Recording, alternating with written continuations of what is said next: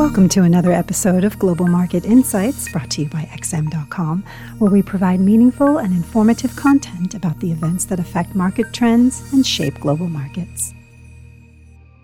Welcome to XM.com for the Daily Market Comment podcast for Wednesday, December 21st by Raf Boyajian. I'm Cristina Marujos. The Japanese yen enjoyed its best day since 1998 on Tuesday, following the Bank of Japan's surprise move to widen the yield cap on 10-year bonds. Although the Bank of Japan has been careful to present the shock decision as a necessary tweak to improve the functioning of the bond market, investors are drawing their own conclusion, which is that outgoing Governor Kuroda is laying the groundwork for an eventual exit out of stimulus. As such, the picture has changed dramatically for the yen, which only 2 months ago was trading at 150 to the dollar, but has since strengthened to around 131. Further gains cannot be ruled out in the coming days, as it's possible this policy shift will spur more domestic investors to repatriate funds from overseas investments back to Japan. The timing of the decision couldn't have been more critical for the dollar-yen pair, as the U.S. currency itself is undergoing a broad retracement of its near 2-year-old uptrend amid rising concerns that the American economy will not be able to dodge a hard landing. A large drop in November building permits was the latest indicator out of the United States yesterday to point to a weakening economy. The next test for the dollar will likely come on Friday when the latest PCE inflation data are due, which are expected to confirm that price pressures abated further in November.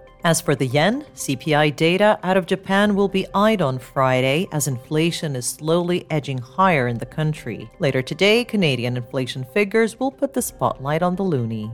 But in the meantime, with liquidity dwindling ahead of the Christmas long weekend and a very light economic agenda, the bond market is in the driving seat as far as risk sentiment is concerned. Sovereign bond yields globally have been on the rise during December, pressuring interest rate-sensitive assets such as stocks. Even though most major central banks, including the Fed, slowed down the pace of their rate hikes in their last policy decisions of the year, the main takeaway was that several more rate increases are on the cards in the first few months of 2023. More significantly, there is little appetite among policymakers to pause their tightening cycles just yet, even as the impact from higher borrowing costs on both businesses and consumers is becoming more painful.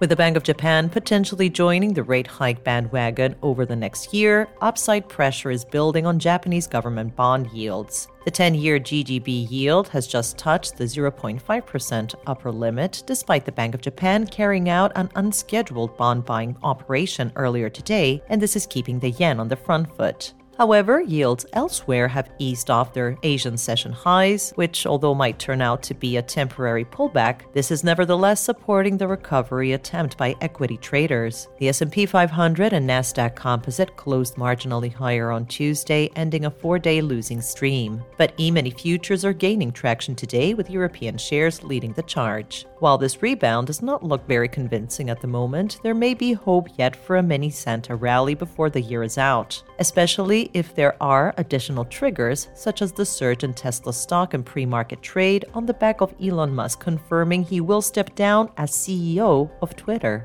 Thank you for listening to the Daily Market Comment podcast at XM.com. Thank you for listening to another episode of Global Market Insights, brought to you by XM.com. For more in-depth technical and fundamental analysis, be sure to visit www.xm.com/research.